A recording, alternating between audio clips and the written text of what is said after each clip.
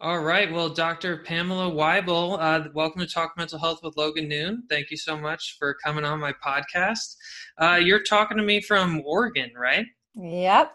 Eugene, Oregon. Awesome, awesome. So we're actually relatively close. Hmm. We met briefly when you were at my school a couple weeks ago, Pacific Northwest University in Yakima, Hmm. Washington. Yeah, that was Um, an awesome event. yeah, Great it job was, that you and guys put and that it on. brought out like some conversations that certainly just don't happen very often. And so I think it's really, really good. And I kind of consider you an expert in like physician and medical student burnout, and you've really been a strong advocate. And I actually saw one of your TED Med videos years ago. So then when you came to the school, I was like, oh yeah, I recognize this person. And then I had to go back my YouTube history and I saw that I watched it. But so can you tell the listeners in like a 30-second elevator speech, essentially like who you are, what you do today, and yeah, what you're all about? Yeah, I'm a family physician with an ideal clinic that I launched in Eugene, Oregon, where I invited my community to design their own clinics. So it's been an amazing, truly patient-centered, extremely gratifying, experience. And I love my job as a family doc. But along the way, I realized that we had a suicide crisis among doctors. I was actually suicidal myself preceding opening this clinic. My suicidal thoughts were 100% occupationally induced. And so Okay. the solution to my despair was actually getting out of these dysfunctional big box clinics and launching my own practice. So that's made me sort of a happily ever after doctor. Uh, And I guess just to summarize in our 30-second yeah. intro here, sorry I'm going on a while, is that that was the solution to my suicidal crisis, but I actually thought I was the only suicidal physician who had ever lived on the entire planet in 2004 when I was suicidal, and come to realize 8 years later, after opening my clinic, after losing 3 doctors to suicide in my town, that this is a real thing, a real epidemic, and it has been really hidden. Yeah. So that's my Yeah. passion. My passion is uncovering secrets and helping humans who are suffering. And we're not going to solve this by keeping it a secret. No, certainly not. And thank you for the work that you do.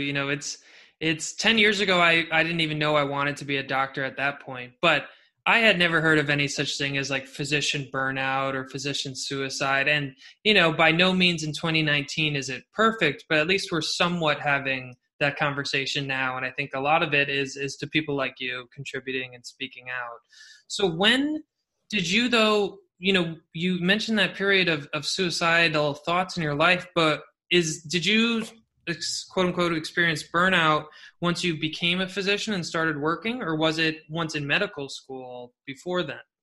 So I actually surprisingly don't really use the word burnout because I feel Okay. like it's a victim blaming term that sort of identifies the physician or medical student as the problem. And really what we have going on here is a system dysfunction, malfunction, in which people, let's just say bright-eyed, bushy-tailed, pre-med students and med students are sort of left in harm's way in educational facilities that are meant to protect and nurture them that actually injure them. Yeah. And I think you've seen a lot of the data that empathy decreases throughout medical training and mental health issues increase throughout medical training. Well, that's not because these people were destined to have mental health issues or an exacerbation of their underlying mental health issues. What's happened is they've been placed in hazardous working conditions and unsafe educational environments with instructors who actually are suffering from mental health issues, who are now in power positions, who are either inadvertently or maliciously harming the next generation. So Yeah. that's really what's going on. Like, I'm very much a truth speaker, so I just sort of tell it like it is. And And I that's think, how we like it. when I listened to some of my old interviews from 10 years ago, I was throwing around the word burnout over and over again like it was a thing. But I think what's happened is that burnout is sort of almost like this trash can diagnosis that Yeah. prevents us, or label, that prevents us from really discussing what is happening sort of underneath physician despair. it's convenient, I guess, for systems to claim that it's an individual defect and that you just need to do more yoga and get more sleep. But that's actually not what's happening. It's, it's a system dysfunction. It's hazardous working conditions that would not be allowed for truck drivers, pilots, or any other, profession that holds safety as sacred. Well, and it seems the mantra in medical school, it seems to be, is like, treat the illness, the cause, not the symptoms kind of thing. And it seems like when we say, oh, you should go do more yoga, you should exercise more, sleep more, that's kind of a symptomatic approach rather than like, what is the root cause of this? Kind of like a systematic breakdown, like you're saying, and it's, I almost feel like one of those kind of idealistic, naive doctors, I'm not even a doctor yet, but I of course want to live a fulfilling career, and it terrifies me and many of my colleagues that we're entering into a field that we might hate, and it's scary. Yeah, well, just to let you know, I used to be you. I'm like the super idealistic physician who was like a super idealistic, like probably the award for idealism in my medical school class, which led me to being belittled instead of honored for my idealism in my heart and soul. But I think like we're the same, that way. And so I just want to assure you, you can have an amazing career as a physician. What's really key is that you have to have the right mentors and, people who are physicians already, who are obviously joyful, happy, loving their clinics, that sort of thing. Like those are the people, depending on the specialty you want to pursue, that you would want for mentors. Because I think what happens is when we have physicians in power positions and in mentorship positions, these people who have not received mental health care and are cynical, jaded, and sort of counting down the days till retirement, like they're not really helping the next generation. They're not. Well, one of my mentors and I really look up to is someone who I think you've interacted with, Dr. Vinaya Manipod at Freud in Fashion. Does that ring a bell? Yes. Yeah. So, years ago, I remember interacting with her because I was at that time aspiring pre-med student, and I started my career as a mental health advocate, just speaking out about my bipolar disorder, but I didn't know any physicians who were like that. But I looked to her, and she spoke out about her depression and anxiety, and she was a physician who saw a therapist, and she gave me so much hope. So I emulate that. I would like to have a career like that, and just be happy, because in my pre-med years, I met many doctors who told me, don't do it. This is a horrible, horrible career. And I tell my kids not to do it. And it's kind of scary in some respects. So, so when did your career kind of shift from you experiencing burnout to you then helping others with, or not burnout, whatever we want to call it? I know it's really hard to give it up because it's on the cover of every medical journal, but I don't know. Distress, despair, like just kind of, when did you become disillusioned as a physician and what led to it? Well, when did you start to help others outside of just, your own life kind of thing? Okay. So basically when I launched this clinic, so I was in a state, if you've ever been super depressed where you sort of can't get out of bed. I don't know if you've ever felt that. Very much so. Yeah. Okay. So you're not particularly super creative in that moment. Like you're not able to sort of dig yourself out of the pothole too well. And so what happened is I had this, and it was again, 100% occupationally induced, but I had this vision, or almost like a dream that came to me, a prophetic dream of the community coming together and launching an ideal medical clinic so that, literally we wouldn't be held hostage to third parties like, insurance companies, all these, third parties that try to get in the way with delivering amazing care for our patients. But so I led a series of town hall meetings, invited my community to launch my own clinic because I didn't have the resourcefulness or the I was like sick at the time. I was depressed, right? So I literally, talk about going out on a limb. I went out and asked my patients to help me design an ideal clinic. Like I basically said, like these 7-minute visits are making me depressed and suicidal. And you guys don't look very happy either on the receiving end of these 7-minute visits. So let's just clean the slate and do it differently.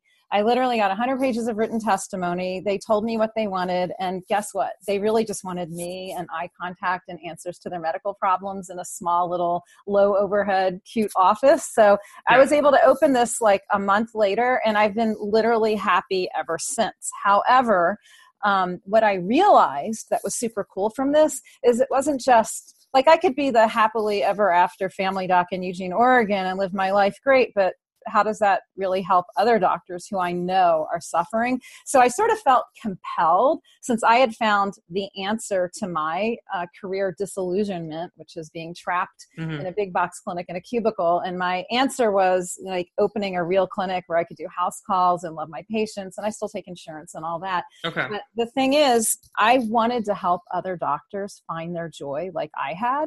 So I started teaching other doctors like how to launch their own clinic as a solution to their despair being employees. Because as an aside, I just want to say that when you sort of ask physicians whether by nature they're an employee, a business owner, or entrepreneur, and I have a little, like, I can show you an article on quickly how to discover in like 10 minutes or less which one you are. But let's just face it, most of us in medicine, like we're used to being, valedictorians. We're used to being presidents of clubs. We're used to being like the responsible person in high school, and so we are by nature business owners and entrepreneurs, I think. Definitely business owners. Like, I don't think physicians are sort of meant to be employees. So when we're in an employee situation, we're out of our native habitat. So I just really have to preface everything I say with, when you force physicians to be out of their native habitat, kind of like an animal in a zoo that's no longer in their native habitat, you have them walking in circles in a cage feeling like oppressed, right? And then you get the natural mental health consequences of being locked in a cage that you don't belong in a location that you shouldn't even live in, right? So part of the frustration that physicians feel is they are out of their natural habitat when they're being funneled into these assembly line big box clinics and hospitals. And so by me breaking free the N of one experience of living my dream as a doctor, once I realized, I was certainly having the time of my life and happily ever after. I love my patients, they love me. But what was really a shock is that I was making more money working on my own than working in these big box clinics. Wow. And I think there is this feeling that people have that you're either going to like live from your heart and soul and be impoverished, or you're going to like sell your soul and have money. You know what I mean? There is this thought, right? So I just want to make sure people, your listeners, medical students, understand you actually can make more money doing what's right and living your dreams than selling your soul, and certainly be happier. So that's when I started actually actively helping other doctors like unleash themselves from their, employers, right? But it took me 8 years inside my clinic to realize that we actually had a suicide crisis, because I was recognizing that I was sharing all this information, kind of like when you tell somebody to quit smoking and they keep coming back for their visits with their with their chain smoking at the like, door. Wait a minute. So just telling you that it's possible to live a great life off cigarettes isn't helping. Like, you actually need more skills or there's something else going on that's really, let's just put in the realm of behavioral. There's a reason why this guy won't quit smoking. Like, his dad smoked, his uncle smoked, like it was a family thing. That's how he bonded with his relatives who've now died by lung cancer. But like it's a feel good feeling. He remembers his Uncle Jim when he smokes. Well, kind of like telling doctors, hey, you can launch your own clinic. They get a PTSD deer in the headlights look often when I tell them that. And that's because they don't really need the information. They do need the information, but what they really need is mental health care. Like, they can't even imagine from their non-resourced state of being an untreated victim of like PTSD, depression, anxiety, just from what they've witnessed at work. Let's just assume they were fine coming into medical training, but they've now witnessed car accident victims, had to tell families their child died, maternal deaths, on the OB ward, like this kind of stuff is really traumatic, and we don't have any mental health care that we're given. We're given punishment, but we're not given care. And so as a result, I think I just started to feel compelled that I needed to help physicians at a deeper mental health level, because that's really getting in the way of them being successful business owners. Yeah. So, and does that make sense? It does. And you just brought up one thing that I think was one of my favorite quotes kind of in the movie that I want you to also talk about, that I was screened at our school, but how, it is very analogous to PTSD, because we see these horrific things and then we don't have really a space or a time to decompress. It's, well, there's another patient in room 8. Let's go, just move on. Mm-hmm. And I remember that was just one of the most powerful takeaways, because I'm just such in my infancy of dealing with patients that, I've experienced that a little bit. But, if you take that trauma time and time and time again at a chronic level, it's going to have devastating impacts. Yeah. I mean, just think about somebody who works in an emergency department. Mm-hmm. I mean, they're not getting any debriefing from terrible things that they see all day long. Just as an example, this woman called me who is an amazing emergency doctor. Like, you totally want her. If you were mangled in a car accident, she's your woman. She's she's your chance for life. Okay. But you have to look at the fact that, this woman called me and she was having panic attacks and she felt like she should drop out of medicine and she really wasn't built for it, And when I asked her a little bit more about her life, she told me that she's like this emergency doctor who puts herself in level 1 trauma centers to keep up her skills. She's like in her early 30s. And literally she's saved so many people, mangled bodies from car accidents, that she can't even drive a car anymore because she is having panic attacks getting in a car. And she had to spend $13,000 on Uber rides last year just to get to work. Wow.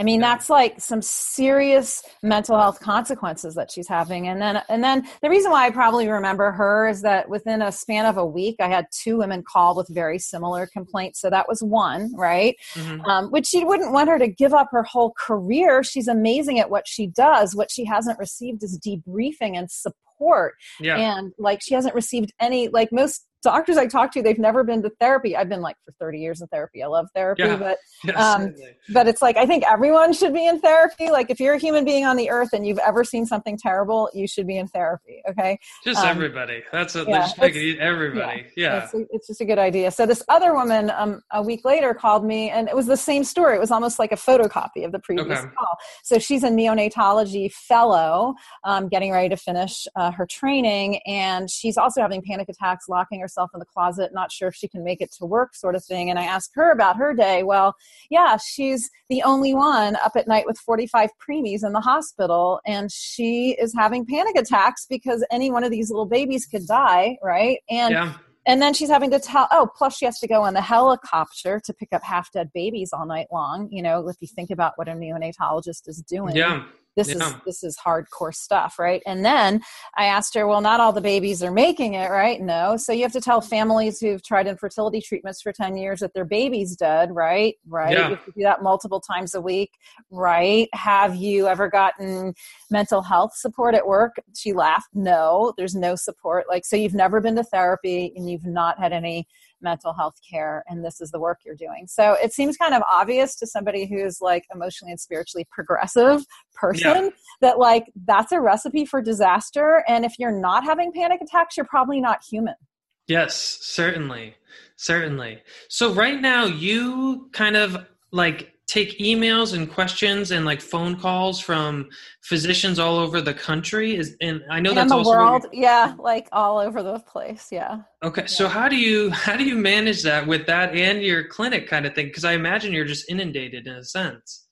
Well, like I never planned to run a suicide helpline. I think what happened is I'm a truth speaker. Like I just am somebody who can't lie, and I just have to tell the truth, especially when it comes to human suffering and pain. And it's my job to like figure out why, as a physician, like we're supposed to figure out why people are suffering and help them. Right. So I think it's kind of odd that people sometimes won't say some of these words out loud, because it's kind of hard to, again, solve something if everyone's running in circles pretending like it wasn't a suicide, or pretending like they're not depressed, or putting on the fake smile and the starched white coat every day and pretending to be a happy doctor. Right. So I think what happened is I just started writing about the truth of my experience. And the truth, I lost both the men I dated in med school to suicide, not while I was dating them, by the way, but when they were married with kids, 39 and 44 years old, they left their little kids and wives behind, both men. Yeah, that's terrible. Medical school. One I dated for 3 years and knew like every single thing about him more than his family, like super close. Right. So the thing is that, I recognized that this was a problem, and I had personal experience with it because I lost both men I dated in med school to suicide, and I almost lost my own life, thinking about how to die in my sleep and all sorts of things like that. Right. So I felt like at least I could talk from the first person experience and sort of hypothesize why I think doctors die by suicide. So in 2012, I just started writing about this. And I think the writing and the speaking, like people just, it was like everyone started calling me and they wanted to tell me all their near misses with suicides as physicians and all their colleagues, like I somehow just became like the repository for all this information, and people just kept calling me. And so now I've like investigated personally like 1,300 doctor suicides. Wow. And so I have like a really deep understanding of why doctors choose to die by suicide. And I've been on, thousands of phone calls with physicians from the US, UK, India, different places. Sometimes it's letters, sometimes it's phone calls, but this is a global phenomenon and it is extremely serious. And it's just sad that our own profession, medicine, where we're in the profession to help and heal others, we spend all our time reminding our patients not to smoke and lock their guns and what their cholesterol is, but we don't even deal with the fact that our colleague just died by suicide in the next room. I mean, it seems like really wacky. You know what I mean? Like, well, so I have a couple questions for you, and this is kind of where we might disagree at just this point of kind of our career. So that experience, the screening we had on whenever that was, I forget. September 20th. Okay, there we go. Yeah, when the screening at the school, and it seemed like there was many individuals who've had bad experiences with the PHP. Is that Physician Health Program? Yeah, Physician Health Program or medical board. And or some equivalent of it in whatever state that they're practicing. And so me, in my infancy of my being, I'm just a medical student, I look at those programs and I'm like, well, we have to use those programs because they're going to have the most resources, the most money, the most willpower.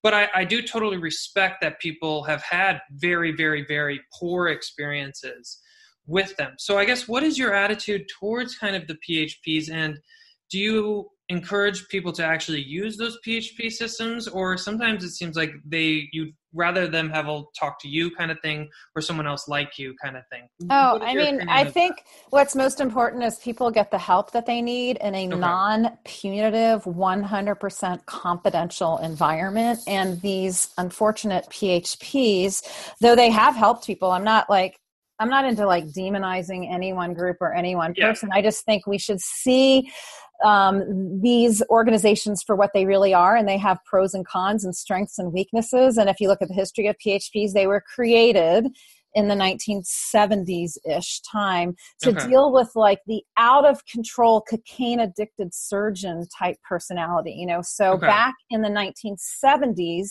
that's back when people could, principals could beat the shit out of your kid at school and paddle them. You have to think about the mindset of where we were in the 1970s, where it was okay to beat your kids up to get them to mind, like it was a different time than like, what is this, 40 years later, or 50.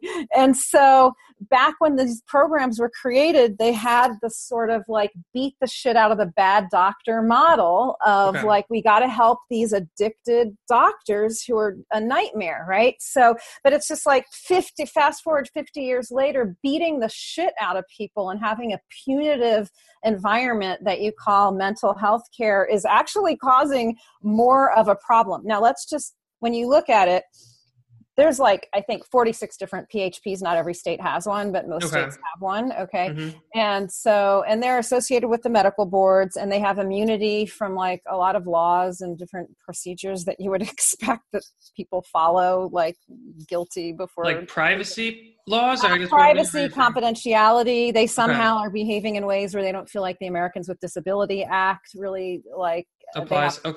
they sort of feel like they're, let's just put it, above the law. Some of them Mm-hmm. are behaving in ways where they're above the law. And then they're getting referrals for doctors that are disruptive or whatever. Okay. And some of those are retaliatory referrals. So you have to look at this for what it is. First of all, we have an organization that was created based on a model from the 1970s, kind of like medical education created residencies on a model from over 100 years ago. Is it still working? Not Yeah. really. You know what I mean? I think basically using a medical education model that was based on a cocaine addicted surgeon from 100 years ago has caused mental health issues in people 100 years later subjected to 28-hour working shifts and when they're not on cocaine and they can't stay up, right? Yeah. So this sort of physician health program model, interestingly, I'm just realizing for the first time, is also modeled after the cocaine addicted surgeon. So it's got like that old school work your ass off, beat the shit out of bad doctors philosophy. Now, does it work today? Some of these physician health programs are really good when it comes to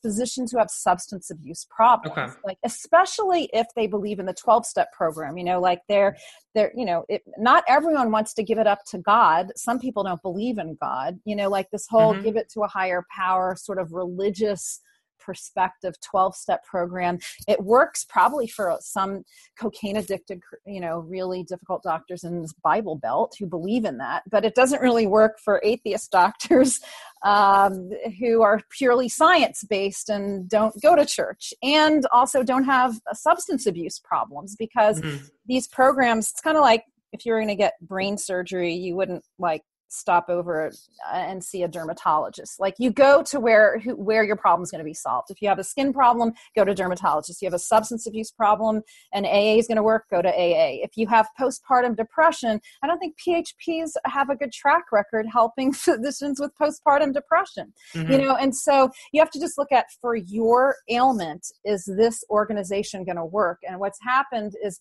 mostly because there's a lack of other support services for physicians, they've become the go-to group for any sort of physician that's misbehaving.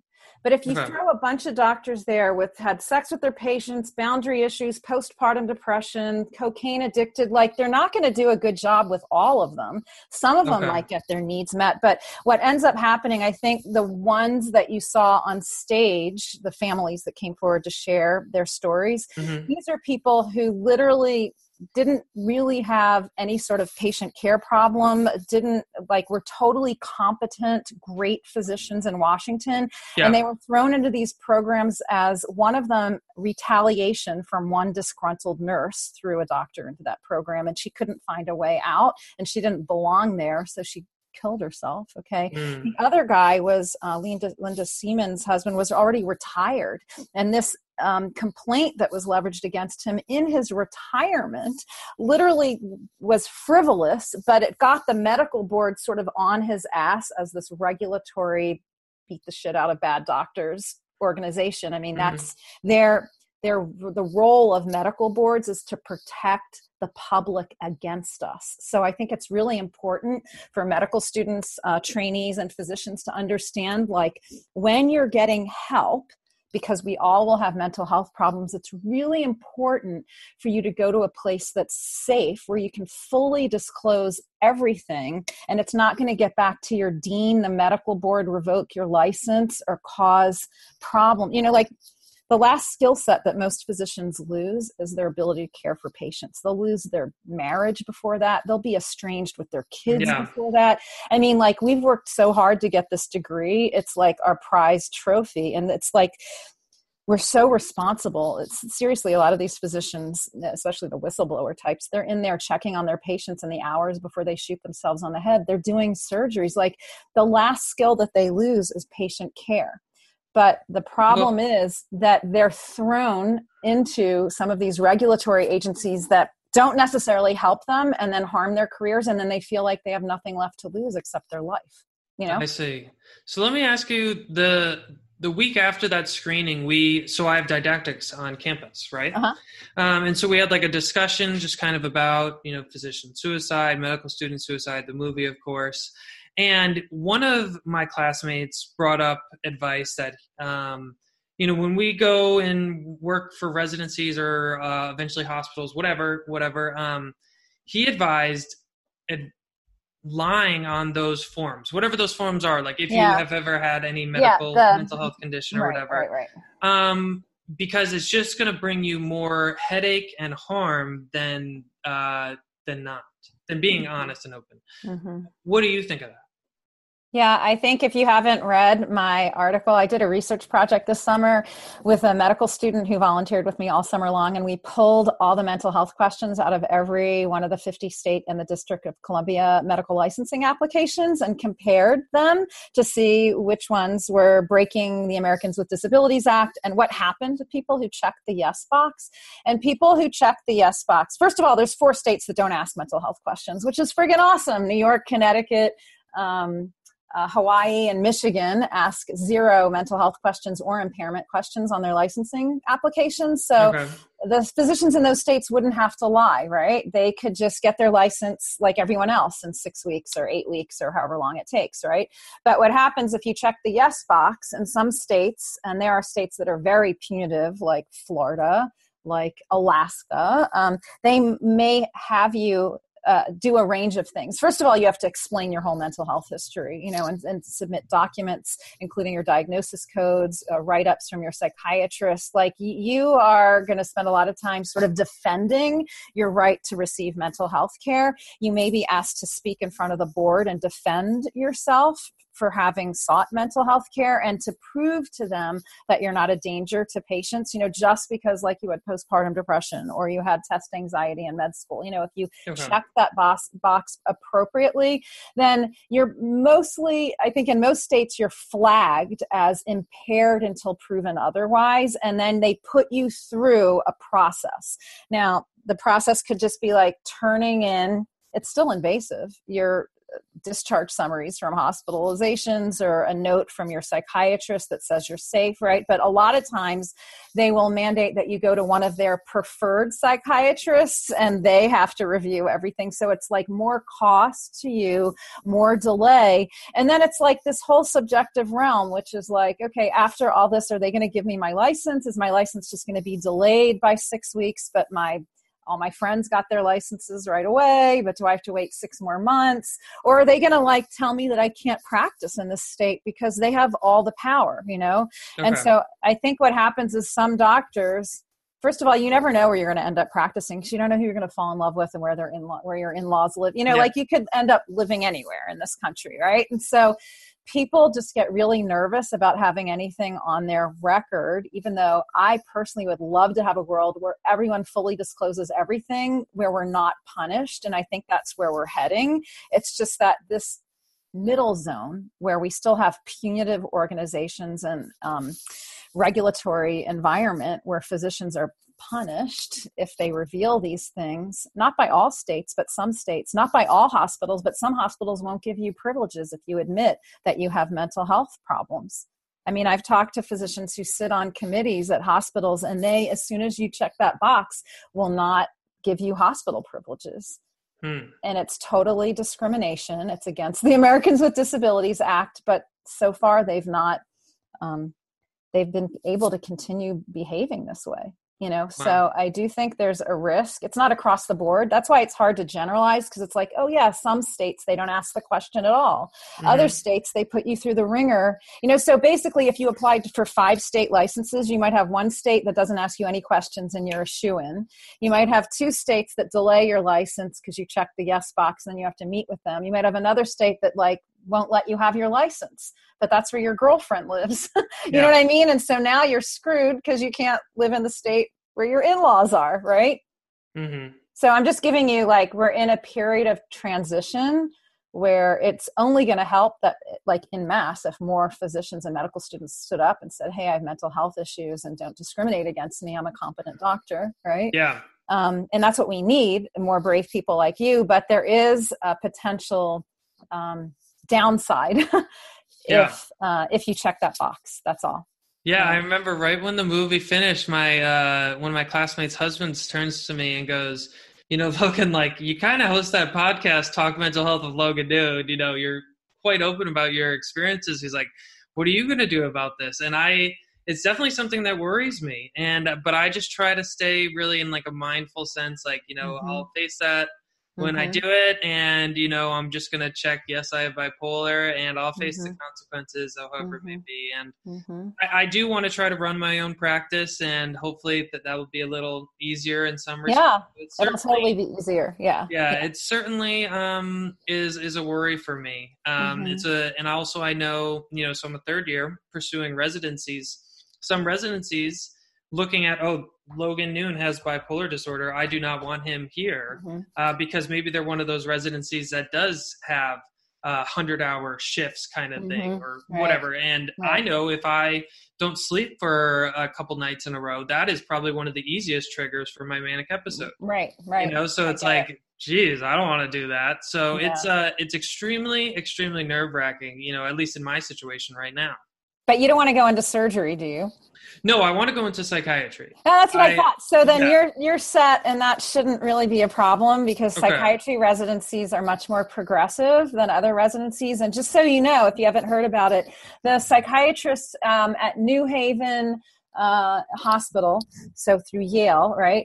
They just staged a big residents and fellows Bill of Rights where they interrupted the graduate medical education meeting and in front of all their faculty, like unrolled this big banner that says physicians are humans too, and unleashed on them this residents Bill of Rights, like a right to having weekly mental health care, a right to all these things. And their program, by the way, the psychiatry program at New Haven, FYI, like they encourage you to have weekly mental health care, psychotherapy. So every single one of their psychiatrists are getting weekly psychotherapy. Isn't that cool? And so that is fantastic. So hopefully we have a listener from Yale and I could apply. I don't think I have the numbers for Yale, but hey, I'll take a swing at the bat.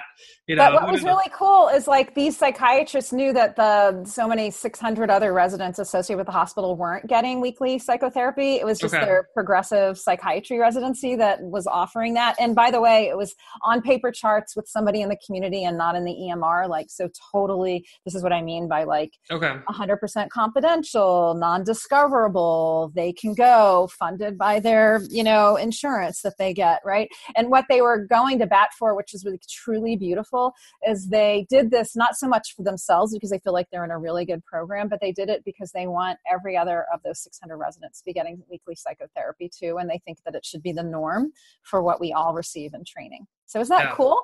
That is very, very cool. I'm very inspired to hear that. And I start a neurology rotation actually tomorrow, and I am very excited for that considering neurology, but I would put $1,000 on that I end up in psychiatry. It's why I pursued medicine in the first place was my diagnosis of bipolar disorder. Okay, so I have now a series of questions. So, being that you're so knowledgeable about this space, how do you feel like healthcare policy can positively or negatively affect physicians' experience, aka like a health Medicare for all plan? Would that lead to essentially more satisfied physicians potentially, or not? Is more a privatized system going to lead to maybe more satisfied physicians? What do you think? So I think that any system can fail or succeed depending on who's at the helm, who's leading the system.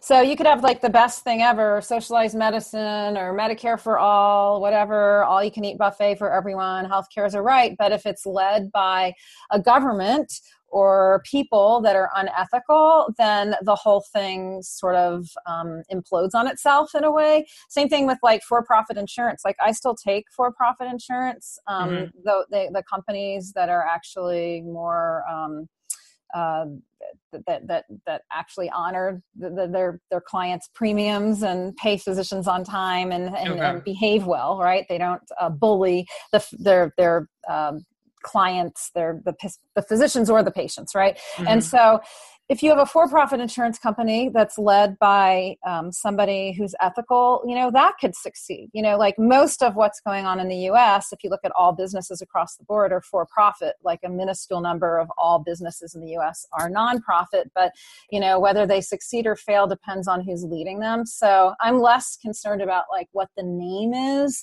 on the proposed silver bullet solution and who is behind it and are they ethical. You know what I Okay. mean? So, and the other thing that's Interesting. really important is a precept like when the people lead, the leaders will follow. And so when you have an emboldened population that feels empowered, it's harder to harm them with poor leadership. You know what I mean? It's almost like you force the leadership to do their jobs. So for example, if you had a bunch of medical students who are just like, well, let's put down our heads and like do what we're supposed to do and not create waves and try to pass our test, you know, like you'll perpetuate a power dynamic in your school where administration kind of takes their own course and you're just a passive recipient of whatever they dole out, right? But as medical students, if you get together and start a petition or bring a medical student's Bill of Rights up to your medical school, you know, then you're kind of forcing the people in power positions to lead properly. It's Yeah. very hard to lead a bunch of victims, right? So we have to, I think, as physicians and medical students, break out of victim mode, which means we have to stop with the cynicism, the jadedness, like, and actually, like, we have the resourcefulness and the brain power to really solve our problems, but we need to step up and get out of the lazy boy chair and actually, you know, state what we want and come together as a unified group. So, yeah. So one of my favorite professors at school, Dr. Baldwin, he's a seasoned nephrologist, he's towards the end of his career. He really has a lot of wisdom, love talking with the guy. He's going to come on my show and talk about this same issue. And his really big proposal that he thinks would be best is if doctors unionized. Mm-hmm. Have you ever thought about like a unionship for doctors? What do you think about that? Yeah, I mean, unions or anything that gets people together and gets them up out of victim thinking and creates, you know, a situation where they can negotiate for their rights and, you know, come together as a group is really powerful. And physicians are allowed to unionize as long as they're employees, just to let you know. It's illegal for physicians who are non-employees to unionize. Oh, wow. So illegal, right? So you own your own clinic. You could not join a union? No, I'm not allowed to do it because I can't be represented. So if you look at like the nurses union, the nurses are all employees. Mm-hmm. And so that's why that works, right? Physicians can unionize at certain hospitals or as residents can unionize. And there are unions like the Committee of Interns and Residents in New York City that represents all the residents and interns in New York City.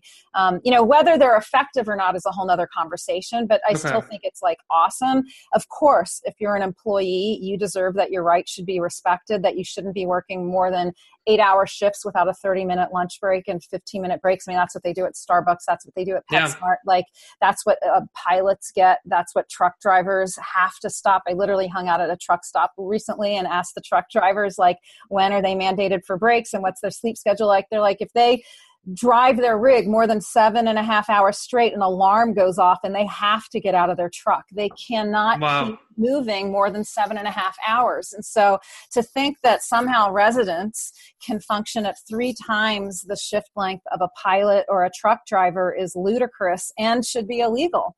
You know, but the only way that we're going to end up prevailing is when residents stand up and say no to the essentially human rights violations, right? Yeah. So we have a situation where we really have human rights violations and hazardous working conditions that cause people to have psychotic breaks on shift, that cause people to end up having sleep deprivation seizures in the hospital. You know what I mean? Yeah. So. And that was I remember that about the movie. I mean, that was a really, really powerful thing to see that someone did actually have those seizures. I'm sure it happens all the time.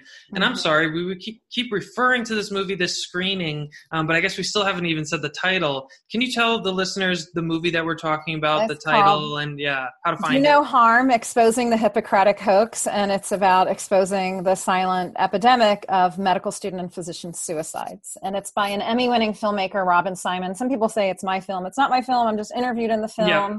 A lot of people are interviewed in the film, but this is the brainchild of an Emmy-winning filmmaker who's been following these families around since 2014 for 4 years and got these. I think you probably felt a kinship with the medical student and his family, like John and Michelle Deal in there, right? And sort of heroes for medical students. You know, they're like the mom and dad that really speaks openly about their child's struggles in med school. And I had to take a step back, and this is what me and Hannah, who we did the review episode on that movie. It was kind of sad, but we both said the same thing. Like, we weren't surprised by any of it. We're like, oh yeah, like we make sense. This makes sense, like, because we're in the trenches of it, Mm-hmm. and thinking about people who are so removed from medicine that don't think about this issue every day. I think it does a really nice job to bring up the things that medical students and physicians deal with.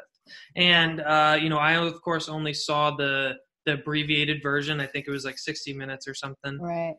So then, is the movie is currently still being screened in Yeah, it's different being locations? screened around the country. And then I think, from my understanding, it should be on PBS in the spring of 2020, and then maybe Cool. on Amazon Prime sometime next year in the fall. I don't know. It'll eventually be available to everyone. And you definitely should see the 85-minute version. It's less, choppy and has more, hard content. So Yeah, it's good. no, I definitely will check it out. I think it's good for everyone to see.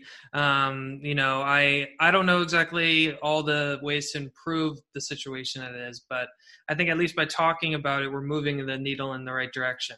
Yeah, you're So, doing a lot to improve it. You are. This is a great um, podcast. thank you very much. So, a couple other questions before I let you enjoy the rest of your Sunday here. Um, is is whatever burnout, for lack of a better term, is it equivalent essentially in every single country, or are there other countries that we can look to, like, oh, that's a more ideal system kind of thing? And is America the worst? Or, like, I don't know those stats at all. Oh, well, I mean, just to kind of go back to the burnout thing, I think like burnout, by the way, the history of the word burnout is a term that was used in the 1970s to describe people that were dying of end stage drug addiction in alleyways. So in the Oh, okay. 1970s, like if you were shooting up in an alleyway in New York City or Philadelphia and you died, like you're a burnout. That's the Okay. origin of the term. And then it started moving into social work circles, like people that volunteered at free clinics servicing, helping the people who were drug addicted, started to feel like a sense of despair, like this is really hard work and they weren't making progress. So they started referring to themselves as burned out from sort of helping the burnouts, Mm-hmm. And then in 1981, it migrated into the physician territory. I mean, there was a guy that wrote a book on like burned out for women, burnout for perfectionists. Like, so everyone wanted to be burned out: bus drivers, housewives, Yeah. doctor, and so when you think of a term that's just used like to apply to everyone, it sort of is dilute in its meaning. Mm-hmm. And so I think that, I personally believe, like, hey, if you're a CPA and it's tax time and you've taken on a bunch of more cases and you voluntarily decided to do a bunch more people's taxes, like maybe you're burned out because you voluntarily decided to do a hell of a lot more work in April, right? But that's very different than an intern forced to work 28-hour shifts and without proper supervision and over 100-hour work weeks, because the 80-hour cap isn't enforced. Yeah. That I wouldn't call it burnout. I would call, again, human rights violations. And when you look across the globe, your question, like, is this a global phenomenon? It most certainly is, because, I mean, I just got a report the other day from Lithuania, a doctor that was sort of overworked and bullied and abused by his superiors, and he died by suicide. I get tons of reports from India. I think it's like this medical culture of competition, bullying those, survival of the fittest, trying to throw the weak ones under the bus, right? Mm-hmm. And so this is a behavior that is almost like across the globe, but definitely terrible in India, US, UK. There's some places where maybe it's better. I mean, I don't get a lot of cases submitted from, I don't know, like France. Is it better in France? I don't know. I don't live in France. You know what I mean? So Mm-hmm. I couldn't really tell you like which places are awesome, but I know, like, I've had some people from Nigeria tell me this doesn't really exist in Nigeria, but Nigeria is so closed about the whole concept of suicide that they're sort of covering up all these suicides. So it's kind of hard to know because of the taboo nature of suicide and the unwillingness of physicians to really bare their souls with one another, which I think is just part of the job we're supposed to put on the game face Yeah. and keep going, right? I think it's hard to know, like, where is it good, where is it bad?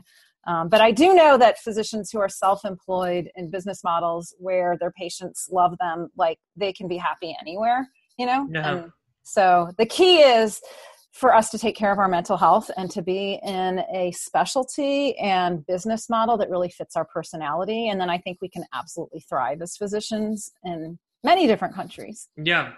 And one thing actually me and Hannah talked about on our review episode of the movie, we of course put so much energy into becoming physicians, so much work and money and really everything. But being a physician isn't everything about us. Our identity should be more than just a physician, whether that be a husband or a wife, a mother, father, like I always joke, like a golfer, amateur race car driver. Like, I want to have my identity be so many different things that, worst case scenario, if my license were to ever be revoked, like my identity is more than just that piece of paper, that license kind of thing. And that is super important. And I commend you for saying that. The problem is a lot of physicians, like say neurosurgeons, that have been through an unbelievable amount of stress and millions of tests, and now they're a neurosurgeon and they're doing brain surgery, whatever.